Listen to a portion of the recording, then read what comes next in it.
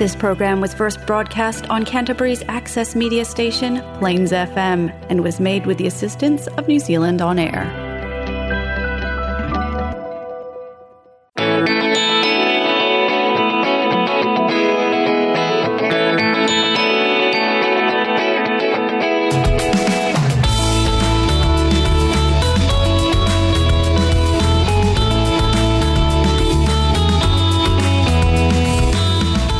Hi, and welcome to the Alcoholics Anonymous radio show here on Plains FM 96.9. My name is Mark and I'm an alcoholic. The purpose of this show is to increase public awareness of Alcoholics Anonymous as an effective means of recovery from the disease of alcoholism. Our show has two parts. First, we will talk a bit about alcoholism, what it is, and what AA can do to help. Then we'll interview a recovering alcoholic who is an active member of AA. I'm now going to ask our guests to read the AA preamble, which is read at the start of every AA meeting. Hi, my name is Jane and I am an alcoholic. Alcoholics Anonymous is a fellowship of men and women who share their experience, strength and hope with each other that they may solve their common problem and help others to recover from alcoholism. The only requirement for membership is a desire to stop drinking. There are no dues or fees for AA membership. We are self-supporting through our own contributions.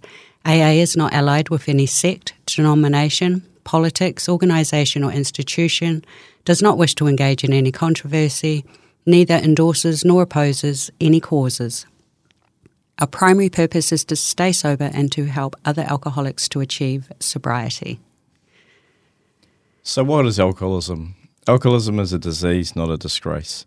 There is no shame in having an illness or a disease. An unusual feature of this disease is that it will do whatever it can to convince you that you do not have it. However, once it has a hold of you, the progression of symptoms is like the classic disease model and the victim is as helpless as a sufferer of cancer. If you are an alcoholic, you are at the beginning of a long road that usually ends in one of three places: prisons, institutions, or death. If you think this sounds dramatic, we can assure you that our collective experience has shown this to be true. The challenge is to convince the alcoholic to admit that they need help and become willing to seek it. Denial is a major symptom of alcoholism. The alcoholic is often the last one to recognise it and admit that they have it. Our definition of alcoholism is that it is an allergy of the body coupled with the obsession of the mind. The allergy is the physical aspect of the disease. After having that first drink, the phenomenon of craving develops and we lose control over when we will stop drinking. The old saying is, 1 is too many and 1,000 is never enough. And yet, because of the obsession of the mind, the mental aspect of the disease, the alcoholic is compelled to keep picking up that first drink. This makes us powerless. We often hear from sober alcoholics that many doubted whether life could be fun without alcohol. Fortunately, those same people report that their lives have improved dramatically since becoming sober. The 12-step program of recovery, which is discussed at meetings and which is outlined in the Alcoholics Anonymous Big Book, is how we get sober and maintain our sobriety, one day at a time. This program has a proven track record of helping otherwise helpless alcoholics to achieve long-term sobriety and recovery. It has taught us how to enjoy life sober. Okay, for anyone who has just joined us, you're listening to the Alcoholics Anonymous radio show here on Plains FM 96.9. We're just about to interview an AA member who is going to share their experience with alcoholism. So let's meet our guest. Would you like to introduce yourself and give us a quick sketch of who you are, age, how long you've been sober, and occupation? Sure. My name is Jane and I am an alcoholic. I am in my early 50s. I have been sober now for just over 10 years. I don't have any family as such. I have no children. However, I'm very close with my immediate family, my parents and my siblings, and I work full time. Great. And would you like to tell us about your childhood? Yeah, my childhood was pretty. It was a good childhood. Like I didn't have really. I had two parents who, although, were fairly dysfunctional, there was nothing dramatic that happened in my childhood. I was one of three. I was the baby of the family. I had an older sister and an older brother, and by all accounts to the outside world, we looked pretty normal. However, there was a lot of underlying issues perhaps in the family home that, other people wouldn't necessarily have known. So my father was a deeply unhappy man in his marriage, and he made that quite clear. So he was fairly unfaithful to my mum. And that sort of anger, that underlying anger in the home was pretty obvious when we were younger, yeah. So when did you start drinking and how did it progress? So I had my first drink when I was 13 years old, and I think it was a fairly, normal sort of circumstance. A group of teenagers, we all got together, decided to find an adult that would be prepared to buy us our first bottle of alcohol. And I had my first blackout at that time. So I remember being with this group of friends. I drank the majority of the alcohol apparently. I blacked out, and when I came to, I was sitting in the middle of the Avon River. And how did you drink, socially or ever alone, or and did you ever think it was a problem? In the beginning, I drank socially. In the beginning, when I say socially, I drank to get drunk, but I drank in social environments. So I was, with a lot of friends, I thought we all drank the same. So we'd go to pubs and play darts and pool and listen to music and just do all of those what seemed like normal things. However, in hindsight, when I think back, I always drank differently. And what made you realise that you needed help? I didn't realise that for a good 30 to 35 years later. And because my drinking, I believed, was normal and I had no idea about blackouts, I had no idea that I was drinking differently from my friends. It wasn't until, a substantial amount of decades had gone by where I started to sort of drink alone and feel the compulsion to drink every night. So I didn't often wake up and drink, unless it was a weekend. Sometimes I would do that. But mostly I'd just come home every night and drink, 1 or 2 bottles of wine, usually 2. And I would just pass out, wake up, go to work, do it again. Did you ever get to a point where you had consequences with the law or lost jobs or decline in health, mental health, physical health? I never got in trouble with the law, so I was extremely blessed for that because there were some times where I probably should have been in trouble with the law. I struggled towards the end with mental health. Suicide became an option for me, and in fact, on my last drunk, that was why I came through the doors of Alcoholics Anonymous eventually. But it certainly caused a lot of problems with friends and family. So they had started to have enough of my behaviour, the late night phone calls, the text messages that were garbled and not making any sense, accusing them. I became paranoid. I became very, very isolated. Can you describe a rock bottom? Yeah, my rock bottom was waking up after drinking all through the night, and I looked around my room. I was by myself. It was still quite dark. I didn't really have any idea whether it was dark because it was 5 p.m., 6 p.m. in the winter, or whether it was dark because it was 6 a.m. in the morning. And there was alcohol bottles lying around me, and I was also surrounded by a lot of pills that I'd found in my father's medicine cabinet. And that's what got me back into the doors of AA. Yeah, so do you want to tell us about how you made your way to your first meeting? Sure. So my first meeting was on July 13th, 2012. That happened to be my mother's birthday. And that morning I had woken up just as a normal day. I had never heard of AA prior to this day. I'd woken up, I was going on my way to work, and I saw a friend that I used to drink with quite heavily. So I stopped to say hey to her and to invite her to go to the pub. And she looked at me and she said, "I am an alcoholic. I go to AA." And I literally thought that she'd crashed her car and had to go and sit with the insurance company. That is my truth. And then for whatever reason, I just turned around and said, "I'll come." And I went to my first meeting. It was Friday the 13th of July, and I went to, thank God it's Friday, TGIF. How did you feel at the meeting? How did people make you feel? I felt like I had come home, to be fair. I heard things that people were sharing that I identified with immediately. I wasn't 100% convinced that I was like them, but I did identify with them. And after my first meeting, a whole lot of AA women came towards me, which was really overwhelming. And they gave me phone numbers. A lovely lady gave me my first copy of the Big Book, and I returned the following week. Great. Can you describe how you've managed to stay sober and how you've managed with the program? Any difficulties or challenges? Yeah, it has taken a lot of pain, blood, sweat and tears to be able to fully embrace this program.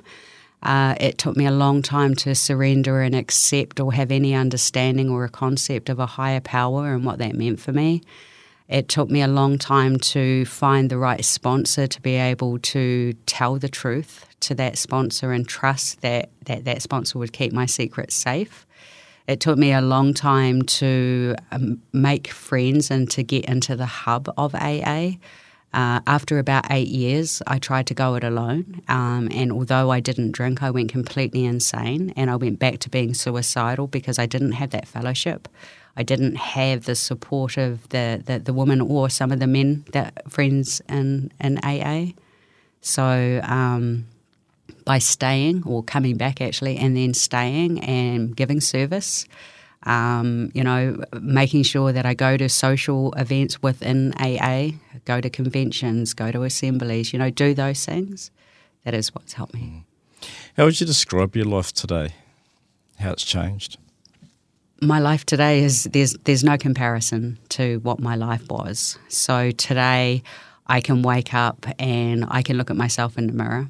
I no longer have to hate the person staring back at me. I have no hangovers. I wake up in my bed. I wake up with a clear head. I wake up with a sense of purpose and belonging, and I can look people in the eye today. I can do all of the things that I could never ever do while I was drinking and wearing a mask and hiding. And I guess working on the steps has given me the freedom to do these things today. How have your relationships with friends and family changed, and any goals for the future? Yeah, they've changed significantly. So, for the majority of my years while I was drinking and before I came to AA, all of my problems were my mother's fault and my family's fault. And, today the relationship I have with my mother and my stepfather and my siblings, I treasure it. Like, I am super close with them. I show up on their birthdays and I show up at Christmas time and, and I have something to offer them today, where before, I was very unreliable. I would never show up. It didn't matter if it was your birthday. You would have been lucky if I turned up to your funeral. I have a great relationship with my family, and I know that it's because of AA that has happened. Any goals for the future? I think just to keep doing what I'm doing. I try to do, the AA motto of one day at a time. So I guess to keep doing what I'm doing, if I can be helpful to do that, to try and become, that best version of me, because I'm a work in progress. It's not perfect. There are some days where you wouldn't even know that I had a spiritual program, and yet other days, I travel well, and when I travel well, other people tend to be travelling well around me. And the truth is, they're probably already travelling well anyway. It's got nothing to do with me. So, yeah. AA is described as a spiritual program, not a religious program. What does spirituality mean for you? I think spirituality means surrender and acceptance. Yeah, I don't have a definitive way of describing my higher power other than the fact that it is just something inside me, around me, and in other people. So I don't have any religious affiliations as such. I don't go to church. However, I kind of get the idea that, if it sits well with me, no matter if it's a religious thing or a spiritual thing, then I'll grab onto that. I'll try that. Yeah. In the program, how has sponsorship and service helped you in your recovery? It's been invaluable. So I have mostly had a sponsor from the get-go. But at the beginning, the sponsor was just to be able to say I had a sponsor. Everybody had a sponsor, so I went and got a sponsor because that seemed to be the right thing. Today, my sponsor is someone who I'm working with who helps me to make better decisions, and the answers that I get from my sponsor always come from working the program. That they don't come from a personal level. They don't come from, maybe they do come from something she's read in the big book. I think it's important for me to have that person outside of meetings, outside of my friends, outside of, my work colleagues, that one person that I can totally tell the truth to. And service for me is actually a new development. So through the years I started giving service. I'd try to do as much as I possibly could, and I would start off and then I'd leave. Not leave AA, just leave that service role. So now I take on less. So I currently have a service position with my home group where I'm the intergroup rep, and I have another service position of treasurer for another group. And what that does is that really does ensure that I go to meetings, at least those 2 times. I try to go more than that, but that's what it does for me. And for any listeners, would you suggest to someone who thinks they might have a drinking problem? That's a good question. What I wished actually someone had said to me, because everybody knew I had a drinking problem, but instead of giving me the solution, they pretty much stopped talking to me. So I guess for me, what I would have wanted someone to say was there is hope, there is options. I would definitely, today, suggest to someone that they try AA.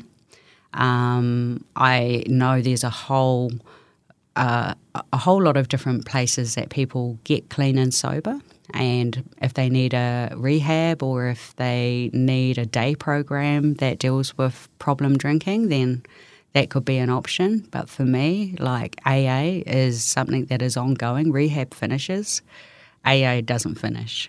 So I think that I would suggest, if they could, to go along to a meeting. If they found it was too hard to go to an in-person, maybe try a Zoom meeting first of all, just to sort of get an idea of what AA is about before they went to an in-person meeting. I would probably suggest that. What questions would you suggest someone ask themselves to establish for themselves whether they've got a problem or not? I think if it's asking themselves, is it interfering with their life? Is it interfering with their work? Is it interfering with their family? Are family members and close friends showing concern for what you're drinking? Are you deeply concerned but, don't want to be honest about it yourself? Are you not remembering, your nights? Are you waking up somewhere and you have no idea where you've gotten there? Are you getting in trouble with the law? Is there legal issues that are happening? I think all of those things would indicate that you could possibly have a problem with alcohol. Well, Jane, thank you so much for coming on the show and sharing your story with us. You're welcome. It was good to be here. Thank you for having me. For our listeners, if you've related to anything that you've heard or would like some information about Alcoholics Anonymous, you can look us up on the web at www.aa.org.nz or call us on 0800 AA Works. There are over 60 meetings a week in Canterbury, so it's likely there's one near you. Join us next week to hear from more AA members sharing their experiences. Our show airs every Monday at 5:30pm on Plains FM and repeats on Wednesday at 12:30pm. You can also find podcasts of our past shows on the Plains FM website at plainsfm.org.nz, or you can download, subscribe and listen to podcasts on iTunes and Spotify. That brings us to the end of the show. Thank you for listening, and remember, if you want to drink, that's your business. But if you want to stop, we can help. You don't have to do it alone. We will now close the show with a serenity prayer as we do at every AA meeting. God, grant me the serenity to accept the things I cannot change, courage to change the things I can, and the wisdom to know the difference. You've been listening to the Alcoholics Anonymous radio show on Plains FM 96.9.